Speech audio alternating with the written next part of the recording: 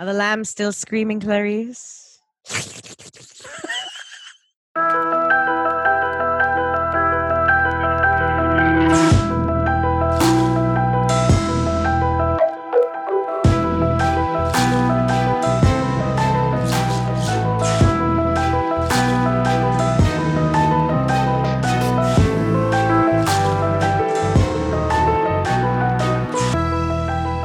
Welcome to Ghoulish Tendencies. I'm Gabby. I'm Kim. What was that? I don't know why I said it so weird. Ghoulish Tendencies. I've been locked inside for too long, guys, and I don't know how to pronounce words anymore. That might be what's happening. It is. I think it is. I think it is. But what we are a podcast that talks about haunted things, spooky things, legends, lore. It was the little eyebrow wiggle you just did was glorious, but nobody at home can see it. We do eyebrow wiggles. We do eyebrow wiggles. And we talk about true crime. That sometimes leads into moida and hauntings. Hauntings. I don't know where I'm from now with this accent. Yeah, I don't know, but I'm enjoying it. Murder most foul, huh? That's all that matters is that I'm entertaining Kim. And it's true. You all listeners out there. So hopefully y'all are doing well in your quarantine moments. And I hope we're providing you with some quality content for you to consume during this time. But I'm so excited for this episode. You have no idea. It's mainly because we've been dangled so hard by Kim. That's true. In the last episode with the Amityville Part 1. So today, I would love to introduce to you Miss Kim Douthit and Amityville Part 2. Part 2. Yes. Thank you, Gabby. You're welcome. And actually, that is a good way to say that if you have not listened to the first part of this series on Amityville, I do recommend it because we will be referencing a few things that lead back to part 1. That's a good point. But what we're going to be covering today in part 2 is the part of the story that I'd say more people are generally familiar with. Yep. Does it involve Ryan Reynolds? Well, you are the only person I know who, when I reference the movie, the Amityville Horror, thinks about the remake. It's just because of Ryan Reynolds, man. I mean, I am there 100%.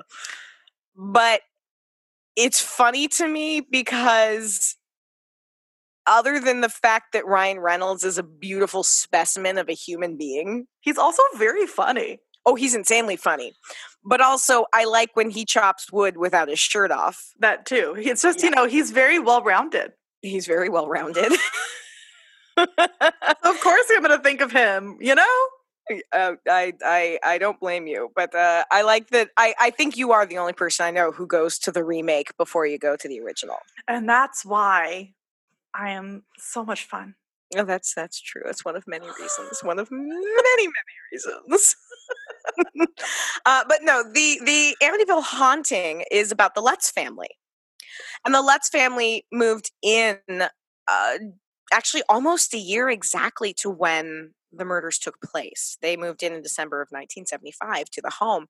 And I know this is like my normal disclaimer I feel like I give anytime I'm talking about a case like this, but more so in this than in probably anything I've ever researched, the contradictory data is astounding. Oh, really? Well, and if you think about it, part of that reason is there was a book and a movie and the Lutz's own account, but even within that, there were changes and evolutions and inconsistencies. Sure. So if during this recounting there's ever a time when you're like, wait a minute, it was red slime, not black, or it was this, not this, please be aware that there are many, many variations on how this has been retold. That's so interesting. Yeah. Huh. And even within sources, they were the first ones to say, like, well, we heard this, we've also heard this. It said this in the book, but it said this in an interview. So there are many versions of this story, and there is not really one official version. But George and Kathy Lutz were newlyweds. They'd been married just barely a year, and they wanted to buy a home for their family themselves and Kathy's 3 children. George had legally adopted the children when he married Kathy, something he was very insistent on, despite the fact that their biological father was actually in contact with them and seeing them. That's really weird, isn't it? It is, but from what I've been able to gather about George, he was an incredibly controlling person. Former military man, and he kind of ran his household as such. So he adopted the 3 children, Danny, who was the eldest, he was about 10, Christopher, who was about 7, and Melissa, who everybody in the family called Missy, who was only about 5 years old. They find this house. They looked at all of these different homes, and they're shown this gorgeous, gorgeous home. $80,000. Beautiful. Well-to-do area of Long Island. This is a bargain. It's on the beach. You got a little boathouse. Also, fully furnished because for some reason, the previous occupants left all of their furniture. Oh my God, were the beds still there? I believe the bed frames were. Oh no, that's so messed up. And according to George Lutz, he said, we looked at about 50 homes over the months that we decided to combine the households. When she, the realtor, showed it to us, she said, I don't know if I should tell you now or after you've seen the house, but this was the house that the DeFeo murders took place in. We kind of looked at each other like we weren't sure what she was talking about, and then she reminded us about Ronald DeFeo having killed his whole family. It had been in the newspapers about a year before. So they go in fully knowing this is a murder house. I mean, it's a deal, and if it's pretty, I get it. And maybe they were weird like us. Who knows? That's kind of how I feel. I'm like, the murder house part wouldn't be a deterrent to me, but they decided to take the house, even though as good a bargain as it was, they really couldn't afford it. Oh no! So George was going to move his business headquarters to the home. He was going to dock his boat there. They were looking at ways to kind of make it make sense. And it was a really, really good deal. And it was a beautiful home.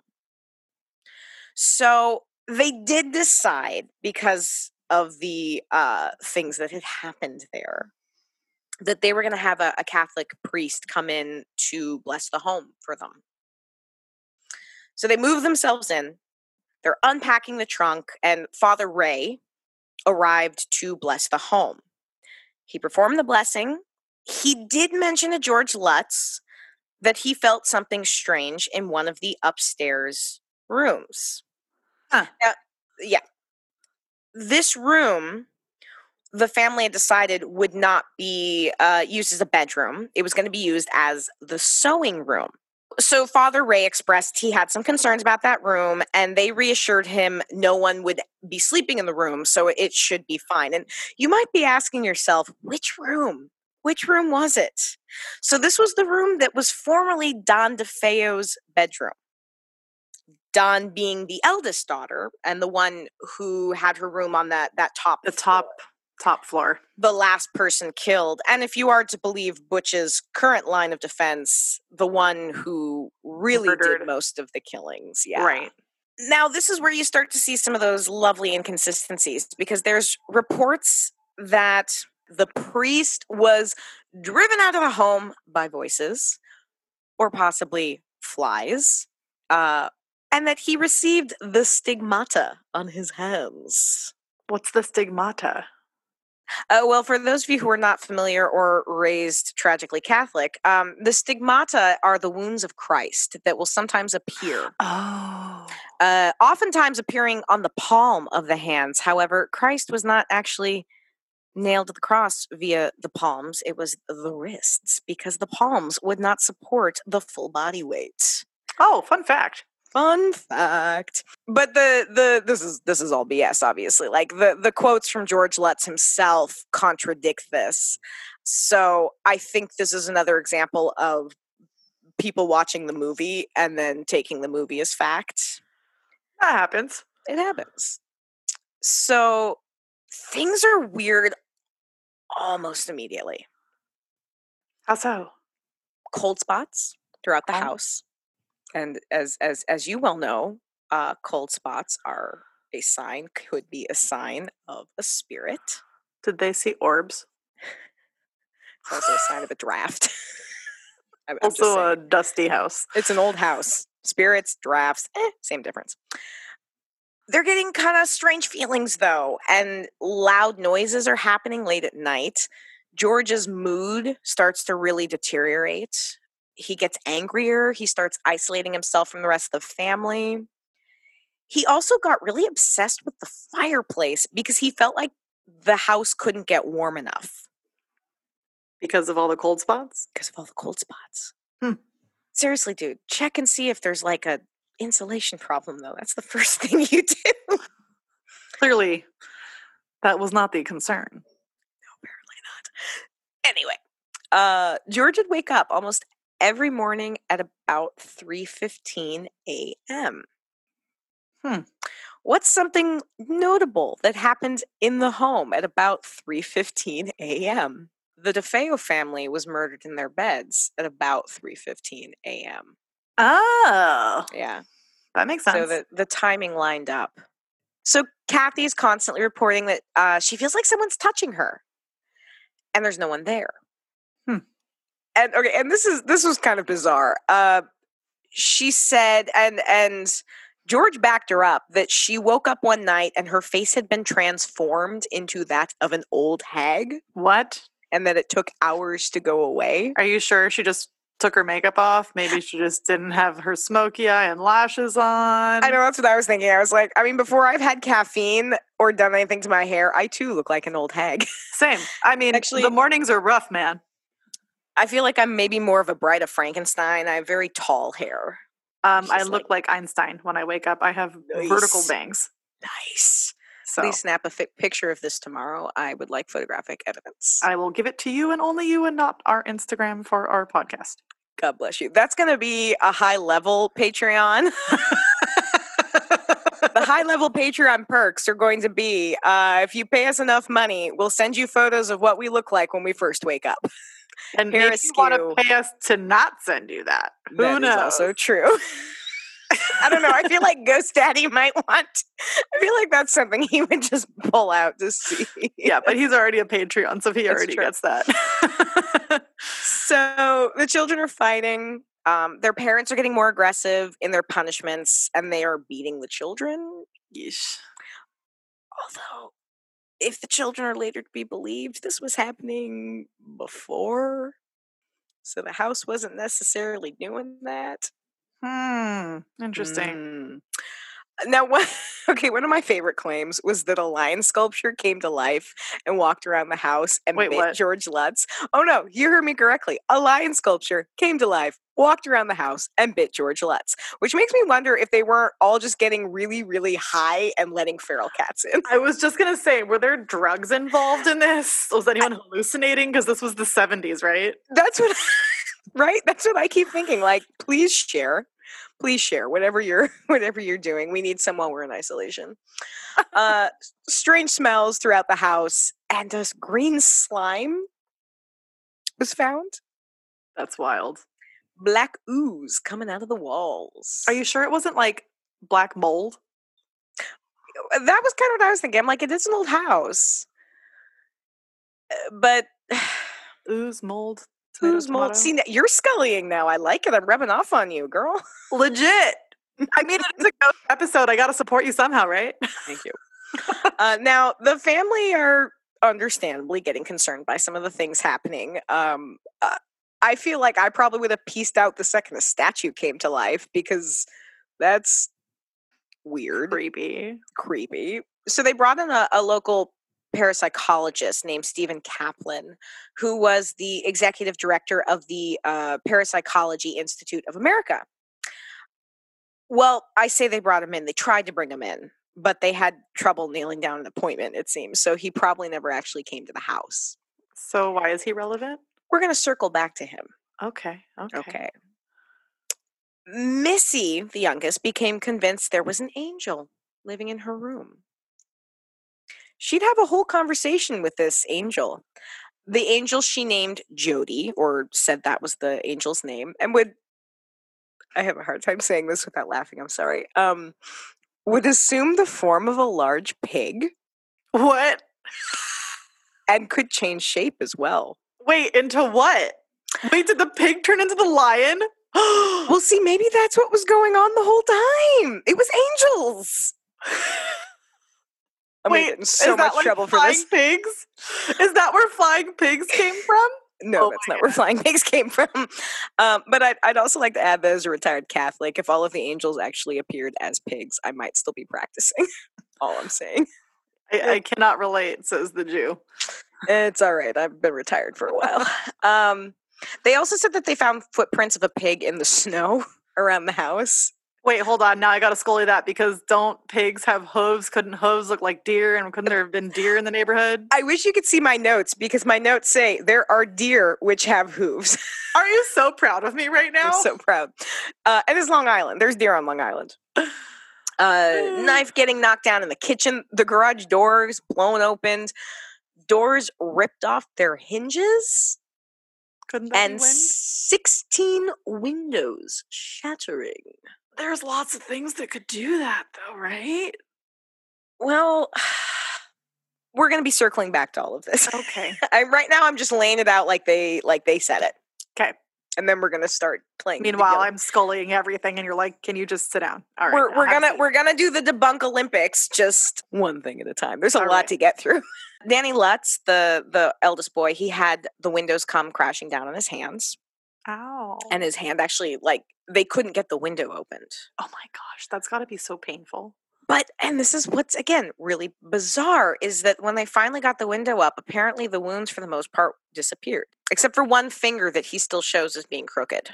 I thought you were going to say instead of one finger that is currently missing.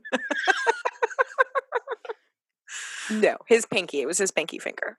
Oh, okay. Glowing red eyes peering in from that upstairs sewing room window, which Missy thought was Jody wanting to come in. And I'm like, don't let him in. Don't let Jody in. Jody can stay outside with his glowing red eyes. Is Jody the pig? I don't know. Jody's the angel pig. The angel pig. I'm going to get in so much trouble for some of the things I'm saying. It's fine. You're just reading documentation. I'm reading documentation. George would later say, and this is a quote, "I just didn't want to leave the house. We would invite people over instead of going to see them.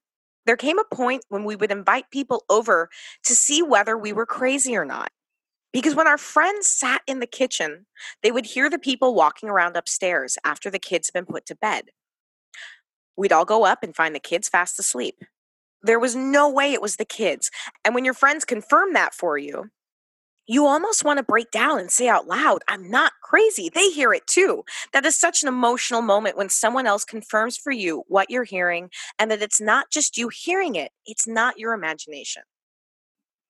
I mean, that's pretty compelling, right? Yeah, it kind of actually reminds me of like the episodes where we talk about like the recent ones, the spiritualism with the Fox sisters and the Bell Witch, like how they all made their neighbors come over to like see it for themselves and listen to it. Yeah, and that's what made people believers, was actually seeing it firsthand. That's so crazy. So things are continuing to escalate. And then finally, and this is George Lutz, I'm quoting him again. "I was lying in bed and everyone was asleep, and Kathy lifts up off the bed and starts to slide away from the bed and away from me. I feel something get in the bed with us. I'm unable to move. I hear the kids' beds continually slamming up and down on the floor and being dragged. We heard these pigeons on the air conditioner top overhead from the master bedroom, and they're fluttering all night long, and yet there are no pigeons there the next morning, or any nest or anything like that. The lights flickered. We brought the dog up to stay right by the bedroom. We tied him right to the doorknob, and he's up, going in circles and throwing up all night." The boys came down in the morning absolutely frightened. They were unable to get down to me, and I wasn't able to get up to them. Missy came in and just asked, what was that all about? And Kathy had no memory of much of it. That day, we spent trying to get a hold of Father Ray, and he said all the right words. And then they left. January 14th of 1976. They left the home. They had lived there for a total of 28 days. That's not very long at all. It's not very long. So you think about it. I mean, all that stuff that they're saying happened in a very short amount of time. That would be terrifying if it happened, wouldn't it? Sure would. If it was happening, that would be absolutely terrifying. If all of this is true, that is so scary. If all I of love this your is phrasing. true. Your phrasing is my favorite. If it was true, that would be terrifying. All right, let me Scully. Scully's got a Scully. Scully time. Okay, so Scully's on pause because there were a few more things that happened before I can full Scully. I can go half Scully right now. All right. They shared their story. Channel 5's news starts investigating a woman named Laura DiDio. I hope I'm saying her name correctly. She worked for the news station, and she knew Ed and Lorraine Warren. So she reached out to them to come and do an investigation. And for those of you who are unfamiliar with Ed and Lorraine Warren, a very, very brief rundown of who they are. They are probably among the most well-known, honestly, probably the most well-known, at least among the paranormal circles, investigators. I think they classified themselves technically as demonologists. Yeah. And Lorraine was clairvoyant. They're also a little controversial to talk about, which I'm going to really not touch on. That's a whole other episode. People tend to either believe in them or not. I'm really not going to address that. If you've heard of them, you might have heard of them from the Annabelle and Conjuring movies because they are the title characters in at least in the Conjuring franchise. But they've been linked to some of the most famous instances of paranormal activity that have ever happened. So they come into Amityville. They come into the Lutz's home on February 24th of 1976. So it's just over a month after the Lutz family pieced out. And Lorraine would describe, and this is a quote from her, an overwhelming sense of sadness and depression in the house. That makes sense. Yeah, for a lot of reasons. Sure. So Ed goes down to the basement, and he had his own reaction. And he said, it was as if I were standing underneath a waterfall, and the pressure was driving me down to the floor. And I commanded in the name of Jesus Christ what was there to reveal its identity. I understood right at that point that what we were dealing with was no ghost. This was no ordinary haunted house. Dun, dun, dun. Dun, dun, dun. So this is a strong enough reaction that they decide to do a proper investigation. I think they called it like a paranormal sleepover. And that sounds like so much fun. I know, right? Do a paranormal sleepover. The Channel 5 news team came in. So they returned to the home on March 6th. And they did have a couple weird things happen while they were there. The camera guy apparently experienced some odd physical sensations. I know, not those kinds of odd physical sensations. But he would get, he got heart palpitations. And he said that he got short of breath when he climbed the stairs. But I'm kind of like, I mean, I'm not trying to Scully too hard here, but maybe you just need to climb the stairs more. I was going to say, was he out of shape? Like, I don't know about you guys, but we've been stuck inside and not working out so much. And I just did some stairs and almost passed out. So. Right? But I will say that one of the psychics also expressed a sensation of heart speeding up. So it could be a thing. Cold spots galore. They set cameras up to catch time-lapse photos. And they did catch one picture of what looks like a little boy peering out of one of the bedrooms. And we'll post the picture to our Instagram. Partially because I'm real curious to hear what y'all think of it. I'm curious to hear your thoughts on it. I have some of my own, but we'll put that picture. I haven't seen it. I can send it to you if you want. I want to see it. It's online. It's not hard to get a hold of. All right, I'll find it. I won't look it up while you're talking. So no one's feeling good things. And Lorraine believes that what the house needed was a cleansing by a priest or like an exorcism. But the Lutz family was like, we don't feel super good about this because we feel like we'd be putting people in danger. So they opted out. House was surrendered back to the bank. And okay, so these reactions that they're talking about, like thinking back to last week's episode, Butch DeFeo did say at one point that there were voices that made him kill his family. So that's a thing that happened. George Lutz contacted the local historical society to kind of find out more information about the land itself. And what he said he discovered was that the land was used by a local tribe, the Shinnecox, and that it was a place that was where they would keep their sick and dying, and also was partially used as a burial ground. So one of the theories was that could have tainted the land or left it vulnerable to negative energy and demonic activity. All right. Now Scully's got a Scully. Scully's got a Scully. If you're Scully, you got a Scully. Really quickly, I just found the picture that you're talking about. Right. So they think it's this one of the kids. That was one of the theories. Interesting. All I see is like light reflective eyes, and it looks like what it looks like when you take a picture and someone's eyes reflect light back. Yeah. Which is not a ghost, that's a person. Right, but they're claiming it's a child and that it's one of the children. I don't like that. All right, so Scully. It's time for some Scully. So first I have to say, again, why do we know this story? Because there was a book called The Amityville Horror written by Jay Anson, and he got the story because George Lutz called up a publisher almost immediately, who was like, hey man, I got some weird shit I can talk about. And this is the 70s, remember? So like, this is the height of, we got The Exorcist a few years before. We have the rise of the occult and Satanism being front and center in the public eye. We're getting more notorious serial killers out there. We've got Bundy, we've got Zodiac Killer, we've got John Wayne Gacy. We've got people who are kind of relishing in this darkness a little bit. What a time to be alive. What a time to be alive. I mean, you should have been alive during the 70s. Should I? Maybe, I don't know. TV's better now. So someone capitalizing off of something, that's not new. And it doesn't necessarily mean that something didn't happen just because they want to capitalize on it. Sure. They were having money problems. I can respect, like, if this is a thing that's going to help you support your family, yeah, sure, sell your story. But if you continue to dig, it gets a little murky. Because George Lutz had a meeting with a man while he was still living at the house. A meeting with a man named William Weber. That name probably doesn't ring any bells for most of you. But William Weber was none other than Butch DeFeo's defense attorney.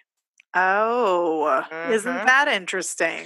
The same William Weber who convinced Butch to claim insanity as his defense, because, at least according to Butch, there would be more opportunities for book and movie deals. And, like, this isn't just speculation. William Weber would give an interview years after that one night he went there and they had like 3 or 4 bottles of wine, and him and George and Kathy concocted this story to make money. That's wild. Pulling in Ed and Lorraine Warren, more PR. Having a TV crew there, yes! You're just building anticipation for it. And part of why all of this ultimately came out is because everything sort of went to shit. They didn't write a book with William Weber. They wrote a book with Jay Anson. So they start suing each other over royalties, over mental distress. George Lutz is suing the author of an article for good housekeeping because they didn't get permission for a story. A policeman is suing the Lutzes because he was in the book. I mean, it's like lawsuit central. And it's a mess keeping track of it. Like, even as I was sorting through all of this, I could not find clear lines between all of the lawsuits because there were so many of them. But at the end of the day, the judge, Jack B. Weinstein, he throws stuff out and he says, "It appears to me that to a large extent the book is a work of fiction." Interesting. And Gabby, you're going to appreciate this because the no. article I read about this, and it ran in the Washington Post in 1979, and the title of the article was, wait for it, Calamityville Horror. Can we name this episode Calamityville Horror, please? Calamityville Horror, ladies Oh my and god, that gentlemen. is such a good pun. That is the dad joke to end all dad jokes. Yes. Boom. I love it. So the story's falling apart further because you know that priest Yeah. who ranges somewhere between getting stigmata and just being like, that upper bedroom's kind of creepy. Sure. He says he never went there. Wait, what? He says he was never there. He says he referred them to another priest, but then they never met with this other priest. And when he was asked about it, George said, I love this response. There were a number of priests involved who will never be told about, also a rabbi. It'll never be told unless I find a publisher for a follow-up book full of detailed proofs. Oh, you want a follow-up book now. And you got a rabbi. And he's all like, yeah, man, I had friends, I had neighbors, they came over, they were seeing all this stuff. Well, none of them were willing to actually back them up. Not a one. And my favorite is a quote from the policeman who was named as supposedly having been called. And he says, it's all bullshit. What would you do if your doors were ripped off and your windows broken and $1,500 mysteriously disappeared? You'd call the police, right? Well, the Lutzes never contacted the police until after they moved out. That seems shady. And remember that whole, George Lutz contacted the Historical Society and they said that this was a burial ground. He never contacted them. And really? No. And the local Historical Society was like, the Shinnecock Indians never lived anywhere near Amityville. Oh, that's wild. And okay, so we're circling back now to Stephen Kaplan. Okay. The reason why he never made it to the house, he called BS from the beginning. When Lutz called him about setting up the appointment, Kaplan said to him, if the story is a hoax, the public will know. So Lutz canceled the appointment. And when the Amityville Horror book came out, Kaplan got so annoyed and convinced that this whole thing was going to make people think that paranormal investigators were like full of shit. He wrote his own book. No way. Called The Amityville Horror Conspiracy, where he lists all of the problems with the Lutz's claims. Oh my God. Right. And I have to say right here, though, like, Kaplan, this is why I Scully. Because the only way we're going to get taken seriously is to approach things seriously. Sure. And to question.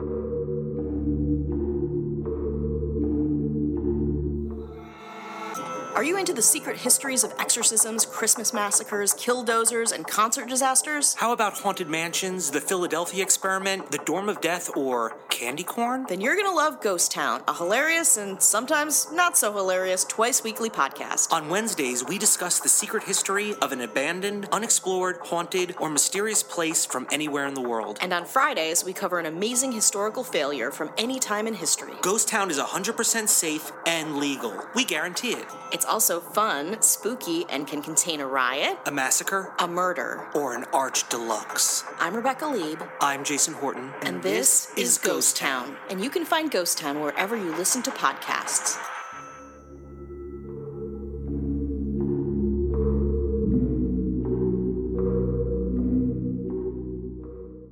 So George Lutz would defend himself against a lot of this. And he says that he has a photo of the torn off door and they had a bill for the broken windows, but it somehow got lost in one of the moves. Which happens. I get it. So Lutz says that the door photo was run in Newsday, and the staffer involved in the story says it wasn't. And later reports that would also say that the doors and windows were all still had the original hardware on them, so they couldn't have been destroyed or blown off their hinges. Right, because it would need to be replaced, and then it wouldn't have original hardware. Yeah. And, all right, the piece de resistance, the pig prints in the snow. Dear. No, not even that, because there was no snow. No snow fell during that time. No snow, Gabby. No snow.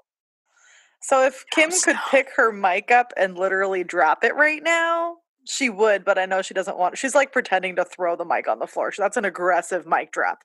So Hashtag yes. no snow. Hashtag mic throw. No snow mic throw. Now, I will say, George and Kathy passed the lie detector test. Huh. And the Really? guy that gave the test said they both answered truthfully. They were pretty frightened, and it took us nearly 2 hours to get him calmed down. But what they told us, they believed. That's an important statement. What they told us, they believed. So are they delusional and they like truly believe their own story and that's why they passed the lie detector test and nothing else is valid? Okay, I have a couple different theories. But let's pause that because there were 3 other people in that house, That's true. the children. What'd they say? Well, they were never questioned by the press when they were children because they were minors. And Kathy wouldn't let the press anywhere near them. Makes sense. As they got older, they did, at least 2 of them would speak out a little bit about it. Now, Missy, as far as I could find, has never publicly spoken about it. And to be fair, she was 5 when it all went down. So Sure. Maybe a bit of a fuzzy memory. maybe a bit of a fuzzy memory. Christopher, who's now going by his original last name, Cortino, he's spoken out a number of times about what happened, at least what he recollects. And he says that it was almost all fabricated. Interesting.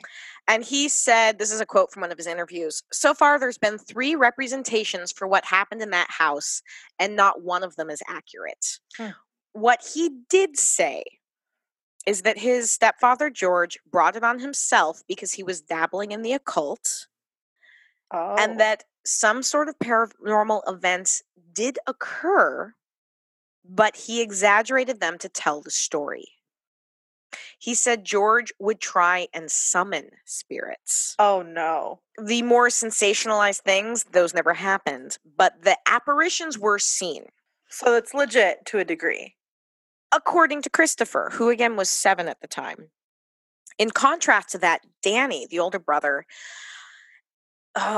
so he participated in this documentary called My Amityville Horror, which I watched. And man, I gotta say, and neither Christopher nor Melissa took any part in it. It's just Danny. And it's a lot of Danny. You're with Danny the whole time, pretty much, save for some interviews of a couple other people from that time. It's sad to watch, man. Danny stands by the claims of everything that happened. He says none of it was a hoax. He also talks about his very troubled life, his struggles with George, whom he said was very violent with the children even before they moved in. A lot of abuse allegations. And honestly, after watching it, what you come away with is that this is a very, very damaged man who has struggled his whole life, who left home, who ran away multiple times and finally stayed away permanently when he was about 15. That's so He went out on his sad. own. And I think he believes everything that happened. And they'd interviewed a psychologist on it who had said, he's soaked in suggestion. That's a really good phrase. I thought that was maybe one of the most perfect ways to put how I think a lot of people sometimes, we fill in gaps, especially when we're young and traumatic things are happening. We fill in gaps. And what's sort of interesting is that some of the things as he's remembering them, and he's so sure happened, were things that were never part of the original telling, were things that happened from the movie or things that happened. Really? And so I don't want to say, again, I very, very, very strongly believe that Danny thinks all of this happened. I don't think he's being deceptive when he says that. I think he really believes it. He did say also that George was dabbling with the occult. And he said he found books that George had on dark magic and Satanism, as well as hypnosis. Oh, well, that's an interesting tidbit of information. I found that really interesting. And I found that actually interesting enough that I'm surprised more has not been looked into about that.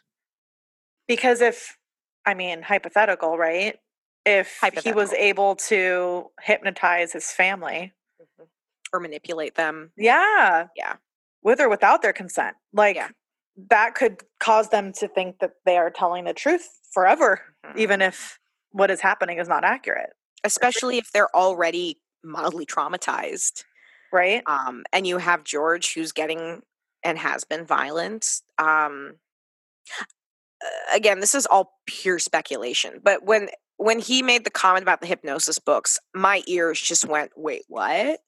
Now, future residents of the home have reported exactly zero strange activity. The gentleman who moved in directly after, James Cromartie. Woo, That's a good name. Good name. He lived there from 1977 to 1987, and he said, quote, "Nothing weird ever happened except for people coming by because of the book and the movie." That'll do it. That'll do it. Warren stood by their belief that the haunting was legit, and Ed Warren said, "If this was a hoax, we wouldn't be in on it." Or the priest, which apparently he wasn't. I mean, I was going to say the priest wasn't in on it. But he said, "Why would they leave behind all their possessions on the mere chance of a bestseller? They lost $400,000, but that's not the point." That's what Ed said. So both George and Kathy stuck by all of their accounts. They did divorce in 1988. There was a few reports that said 1980, but 1988, I believe, is the official divorce date. In an interview in 2000, Kathy stated, "Some people have called our testimony about Amityville a hoax. There is nothing I could say to them. There is nothing I could show them that would be new evidence that this is the truth. It is the truth. It is my testimony. It is where I came from, and to judge another's testimony, not having experienced it, not having gone through it, or being touched by it, you don't have the right to. Yours is just an opinion, and the opinion doesn't hold water." Which I have to say, I appreciate. Yeah. I take the piss out of a lot of things. I scully things. I mean, as you should, though, because As I you shouldn't should. take everything for what people say. It's good to know context. It's good to know other perspectives. But at the end of the day, I wasn't there. So can I say with 100% certainty that none of these things happened? No, I can't. I did not live through it. She died in 2004, and George died in 2006. But they never once recanted, and they stayed true to their story through their deaths. Wow. So that's the Lutz family and Calamityville Horror. I really love that name. That name is just going to get me every time. But I feel like we do have to give proper credit. I mean, Washington Post in 1979, whoever came up with that headline, kudos to you. Snaps. Kudos. Legit snaps for you. Legit snaps. Well, that's an interesting story because, like, I really, truly love hearing the Kim perspective on stories like this, because I sit into a category of people that like the story, that will hear the story and honestly believe whatever I hear, because I'm like, wow, that's cool, that's interesting, but I won't really dig deep unless I like am incredibly interested in it. Right. And like, I've seen the movies. I haven't read the book, but I'm intrigued to read it now. To read both. I would love to read Calamityville Horror. Well, that was just an article. I know, but I would love to read it just because of the title. It's in our sources. Oh, look at that. But my point is that I only have like the surface information. Right. And so I think to be able to dig deeper and hear that perspective is enlightening. And, you know, as we do, we like to provide the different perspectives. But Yeah. I really am fascinated by that moment that you talked about with the hypnotizing. Like, that could be so huge. That's so wild. Well, and that's a piece of evidence that I just watched the documentary last night. In fact, I'll talk about it on Creepy Critics Corner. But I'm still curious now to kind of do a little bit of more digging in that respect to see if anyone else has really gone down that route of could the family have experienced some sort of hypnosis or brainwashing or manipulation. Yeah. Because I am curious about that. Well, having said that, I think it's time to welcome you to Creepy Critics Corner. Creepy Critics Corner.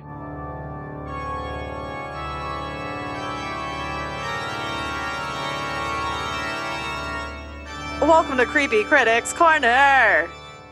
So, honestly, I don't really have creepy things to talk about for this time Don't because talk about Tiger King. That's all I ask. I'm not going to talk about Tiger King. We've already discussed this. You do not have my stamp of approval on that. I will just say that.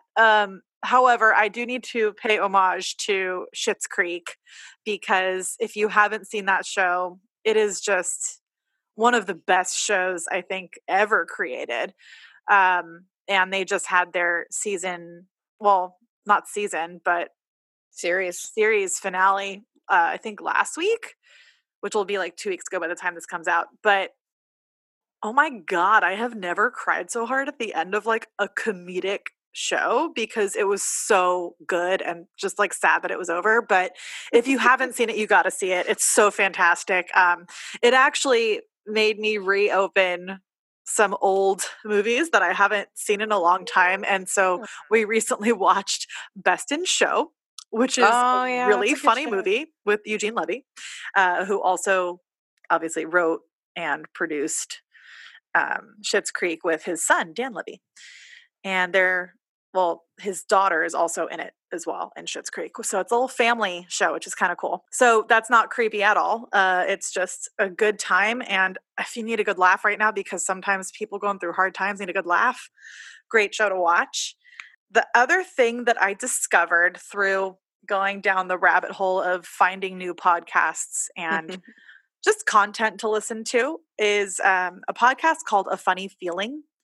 It's on, anywhere you can listen to podcasts. They're still current. They've actually been around since 2017. Oh, wow. And it's with comedians Betsy Sidaro and Marcy Giroux.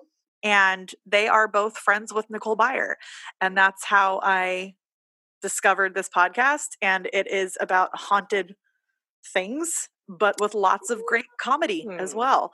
Nice. So if you like a good funny haha and some spooky things too, you should check that out because it's really great. I only listened to a couple episodes, but there's some really funny interpretations of, I will just say the Jersey Devil episode was on point. Oh, I love me some Jersey Devil. I want to So, do an episode on the Jersey Devil at some point. We I absolutely went on will. my friend, former roommate of mine, when I was still living on the East Coast, we went to the Pine Barrens to try to find the Jersey Devil, and I kept trying to reenact this moment from the last broadcast, and she was not amused, which is probably only funny to people who've seen the last broadcast, all like 5 of us. So I feel like you should dress up as the Jersey Devil for Halloween, and I can be Mothman, and we can be cryptoids together. well, you get your costume together, and I'll meet you at the party. She's gonna just stand me up, guys. She's gonna make me be the Mothman all by myself. You're the I'll see Mothman in my heart. I'm gonna quote you on that. You can always quote me on that. I love it. Anywho, Kim, what have you been watching and listening to? To the shock of no one, I have been immersing myself in various Amityville things. So I did watch the documentary My Amityville Horror, and I will say it wasn't quite what I was expecting. I think I was expecting a more like firsthand account really of what happened, and it was less that and more kind of about Danny and how he's coped and him revisiting things and man, again, it just made me sad. It made me very Sounds really sad. It's kind of rough to watch only because you're just like, oh, buddy, man, you did not have it easy. And then okay, so this is interesting. I rewatched the Amityville Horror, and full disclosure, it's been a little bit since I've watched it. I haven't seen it in a really long time either. Well, but one of the things I was really struck by, and this is to me also how you know it was the 70s. So the movie came out in 79, right? Mm-hmm. The murders happened in 74. Late That's 74. Pretty close. And they reenact the murders. Not 100% accurately, and I had notes, but they show it, and they show them taking the bodies out, and there's points where they're flashing to like the people getting killed. And I was like, damn, if today somebody made a not like a Lifetime movie of the week telling the Scott Peterson story, but like an actual blockbuster horror film taking a real murder, and even though it was a small part of the movie itself, showcasing it and then turning it into this haunted house horror film, people would not be stoked. No, that would not be very well received. That would not be well received. So I found that really jarring. Having just done all this deep dive on the DeFeo murder, it was real weird to then see it represented in the movie that way when it had really only happened a couple years prior. That's crazy. I will also give a shout out to Mr. James Brolin and his tidy whities. Let me tell you, I did not fully appreciate how often he's just running around in tidy whities during that movie. Kudos, sir. Kudos. This is how you know Kim's been locked up in her house for too long, guys. Listen, it's been rough. The other, what was the other thing I was watching? I can't even remember. That's how, man, it's been the time. It's been the time, Gabby. But yeah, I've been watching a lot of Amityville stuff, and I've been continuing my 30 days of quarantine, watching a new horror film every day that's in the... Oh, I did just rewatch Anna and the Apocalypse, and man, that movie is a goddamn delight. If you've never watched it, it is just so charming. What's the name of it? Anna and the Apocalypse. It is I gotta get all this right. A zombie Christmas musical horror film. That is so on brand for you. I don't know if anything else could ever be as on brand as that. Right? It's so charming and so full of heart and really sweet and just lovely. And it's funny, but it's sad. It tugs at the heartstrings. Yeah, it's really fun and I would recommend it. Streaming in a couple different places. I think it's streaming on Prime and it's streaming elsewhere as well. But I feel like I've seen like the picture for that someplace on a couple different it's like platforms. her holding up the candy cane up in the air like woo. Yeah. Yep. And a red background. I also have it on Le Blu-ray, so I feel like as far as horror movies go, I need to get caught up on them. I have a hard time watching them because now your I'm boyfriend is a baby. constantly What? home with my boyfriend all day and he doesn't like horror movies. And so I feel bad making him leave the room if I want to watch a movie. Maybe when quarantine is over, I'll watch more horror movies. You can always watch horror films with me. That's true. That's why, post-quarantine. But thank you for your research, Kim. That was Of course. obviously very well done as to be expected. And if you like what you listened to, head on over to Apple Podcasts and give us a rating. Give us a little review. We love to read those. It really warms our hearts. And you can always subscribe on there and on Spotify if you'd like to know when our next episodes are coming out. Mm-hmm. We also have an Instagram. It is Ghoulish Tendencies Podcast. We love hearing from you guys with any ghost stories that you have for us to read on future episodes. We skipped this week's because Kim brought all the ghost stories with her. All the ghosts, left and right, dealing the ghosts. Kim is now our #ghost dealer. So she's making it rain ghosts over Zoom right now. You can always message us any kind of topic suggestions too. Also, during quarantine, we started doing something pretty fun. We started going live on Instagram on Sunday nights at 7 p.m. Pacific Standard Time. Uh-huh. So if you would like to join us on there, all you have to do is go on the IG and follow us, and it'll just say live at the top of your stories when we're live on Sunday nights. But it's a great place to ask us questions, have a good time, talk about what kind of cheese you like. See Kim's murder wall. Kim reveals her murder wall, guys. If you want to see it, that's a great time to join. And we usually leak some information on some upcoming episodes too. So That's true. Please feel free to join us on there. It's a good little entertainment moment while we're in quarantine. We also have a Patreon, so find us on there if you're feeling, generous and want to get some cool things in the mail. We also have Twitter, which is Le Twits. Ghoulish Podcast. Yes. And we also have our website. Our website is ghoulishtendencies.com. You can find all of our show notes on there, as well as all of our episodes. And if you have any questions, you can always holler, Joe. And thanks for listening.